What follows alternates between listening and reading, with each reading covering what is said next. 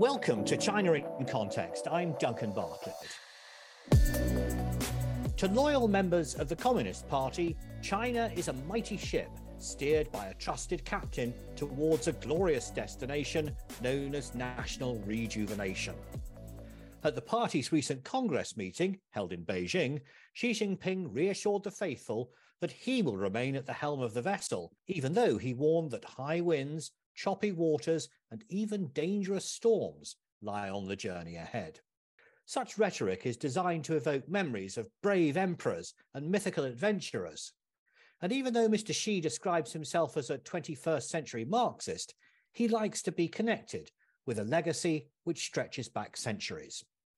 I'm delighted to say that we're joined on the podcast today by someone who's ideally placed to give us the long view on China's situation. Rana Mitter is Professor of the History and Politics of Modern China at the University of Oxford, and he's the author, most recently, of China's Good War, How World War II is Shaping a New Nationalism. Rana, welcome to China in Context. Duncan, very good to be here. Now, Xi Jinping began his speech to the 20th Party Congress in Beijing by hailing the party's achievements over the past 5 years. Yet 5 years marks just a mere blink of an eye in terms of history. What stood out to you as significant? Well, I think in terms of the last 5 years or so, Duncan, one of the elements of the speech that Xi gave, which perhaps was underplayed in some of the coverage, was not so much about the rise of China, the new nationalism, but actually quite a domestic issue, and that's anti-corruption. In other words, one of the ways in which I thought that Xi was using that speech to lay out legitimacy for himself and for his political project was essentially by telling that wider listening public in China, telling that audience that, look, we knew there were a lot of problems, particularly with corruption in the period before I came along, and I've been really cracking down on that hard. Now, whether or not that's literally true in every case is another matter, but it's certainly, I think, the case that there's a popular perception in China that overall the hardline tactics that Xi Jinping has used, quite often against his own political enemies, have actually reduced a great deal of the corruption that was running rampant in the 2000s when money was flowing free. But in terms of the wider historical context, I think it's also visible that Xi Jinping was placing himself very much in, well, let's call it a pantheon. In other words, the idea that actually there is a succession of leaders who, okay, they're not sacred figures in the religious sense, but certainly they're figures with immense standing in the history of the Chinese Revolution. Chairman Mao, the founder of the revolution and the PRC, the People's Republic of China, back in 1949. Deng Xiaoping, the figure who essentially turned China into the economic powerhouse that it's become in the period of the 1970s through allowing much more marketization of the economy. And now Xi Jinping putting himself forward as the person who's going to undertake the great rejuvenation of China, a phrase which you hear over and over again. So I thought there were both quite specific things about the last 5 years, and there were some tones of a much longer historical sweep. Well, that's very interesting that you mentioned rejuvenation, Rana, because that was definitely a central theme of the event. But as you know, none of us are getting any younger. Xi Jinping is 68 years old, and I noticed that sitting near him was one of the oldest people in the world, Song Ping. He's 105 years old. What was his role at the event? 105 years old and going strong, one suspects. This is, as you say, not only one of the oldest people in the world, but one of the very last, if not the last, living link with the revolutionary years. That period when essentially the Chinese Communist Party moved from its foundation in 1921 to a small study group or set of study groups and underground revolutionaries running around in Beijing and Shanghai, a few of the other major cities of China, very, very much underground, to what they are today, which is, of course, this massive machine, you might almost say, that's there to rule China. And it's a reminder, Song Ping's presence is a reminder to the viewing television public that there is this historical continuity. In other words, the party that was founded on the basis of wanting to overturn the existing, as they would see it, feudal, backward situation of China back in the 1910s and 20s, has a direct line of descendants to the Chinese Communist Party of the 2020s, where certainly the existing order is not something that Xi Jinping would want to overturn in any sense, but where Nonetheless, new revolutions in technology and economic change are still using the party as a sort of central element of keeping China steady in the face of buffeting winds from around the world, whether it's the Ukraine war or whether it's the pressure from the United States or a whole variety of other geopolitical issues. So that historical element is important to the party in terms of telling its own story of legitimacy, and perhaps above all, tying it to the really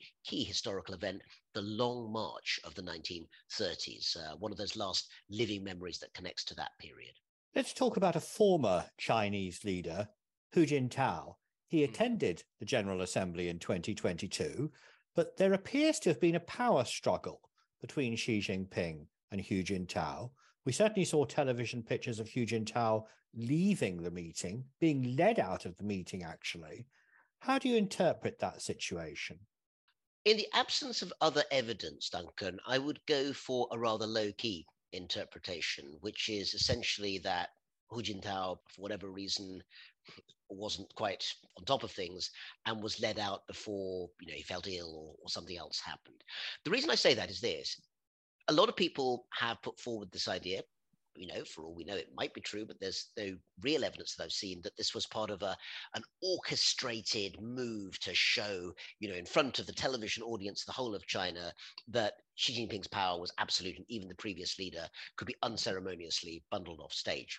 The problem with that interpretation is that pretty much immediately afterwards, every scrap of that coverage was cut out of social media in China. They couldn't stop it appearing on foreign media because, of course, the foreign press had been allowed into the Great Hall of the People by that stage. And, of course, CNN, BBC and so forth had their footage. They sent it back and they obviously weren't going to retract it.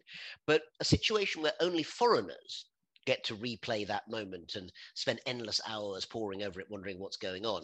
Whereas the domestic Chinese audience, who presumably would have been the key audience for such an event, don't get to see it at all, doesn't seem to me quite to add up. So I would go on this with the perhaps less glamorous, but perhaps in the absence of evidence, more useful interpretation that it was a slip up in a highly choreographed event and not some huge political gesture in its own right.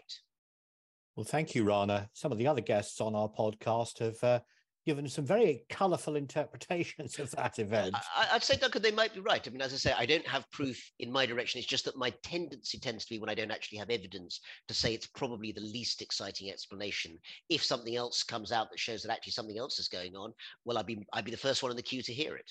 Well, let's talk a little bit about Hu Jintao in terms of history, because diplomats tend to look back quite nostalgically and positively to the days of Hu Jintao, because at that point there seemed little chance of a clash between China and the West.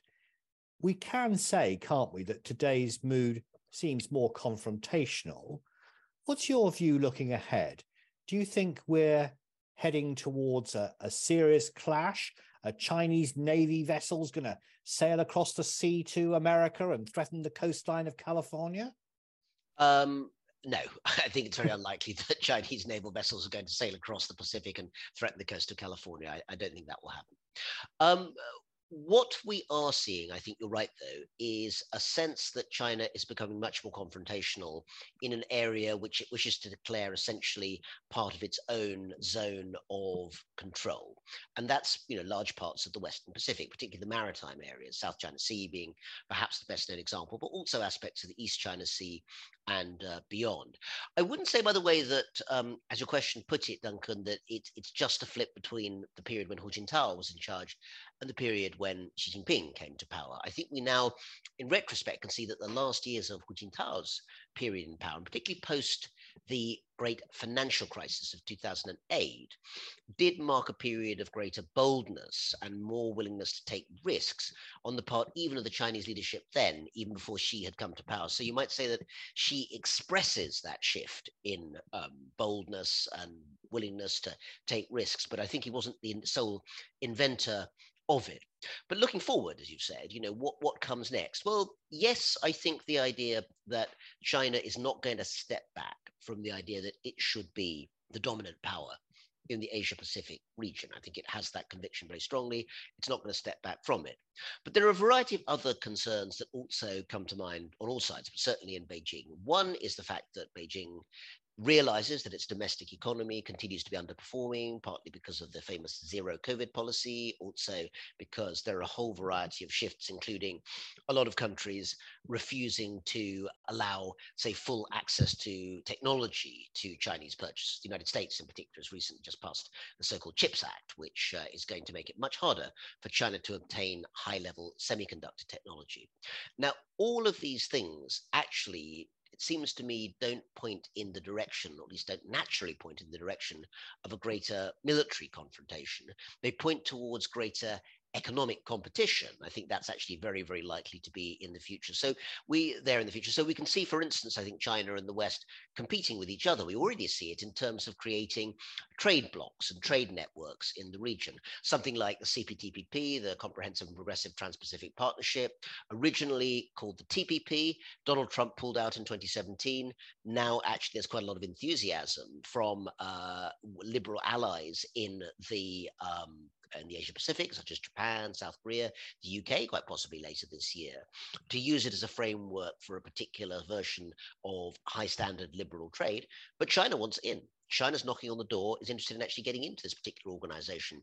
So debates around those sorts of issues and what happens to the most economically vibrant region in the world for now, East Asia, I think are going to be much more at the heart of those discussions about competition than maybe the more immediately eye-catching military elements, although I should add those are very much going to be present as well. After the Congress, there was a meeting in Bali of the G20. And actually, before the big meeting started, there was a bilateral meeting between President Joe Biden and Xi Jinping. It was quite a long one as well. Now, you're a historian. Do you think that event will go down in history? I don't know that this particular event is going to go down in history in quite the way that, let's say, Reagan and Gorbachev meeting in Reykjavik in, I think, 1986 has done, which is in retrospect looked on as a moment when the first Cold War, or to treat this one as a second one, some people do, when the first Cold War began to melt, to thaw. I think this is an important moment in Bali, don't get me wrong. I think the fact that the tone was courteous, polite, and fairly cooperative on both sides, on the US side and the Chinese side. And the meeting was 3 hours, which is substantial for even the president of the US and the president of China, biggest players in the world in some ways. That's a long meeting. However, I don't think we yet see a significant change in the direction of travel in either case, by which I mean, I think that China is still moving towards a securitized vision of its economic and political future, in which openness is probably given second or third place compared to making sure that the ruling party's priorities are kept safe. And in the case of the United States, I wouldn't see, for instance, a reversal of things such as the CHIPS Act, which essentially has put a real break on some aspects of China's development in terms of technology. So I think it's a healthy sign that there were good long meetings. It's very important that channels of dialogue continue to be opened up. But I don't yet see this as a significant shift in overall policy direction from either the American or the Chinese side at this moment. Well, thank you, Rana, for that deep insight into China's role in the world.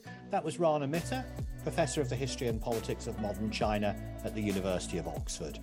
His new book, China's Good War, How World War II is Shaping a New Nationalism, is published by Belknap Press. This podcast is made by the SOAS China Institute, and you can find out more about our courses and research at our website, soas.ac.uk. But for now, that's all from us here on the China in Context podcast team.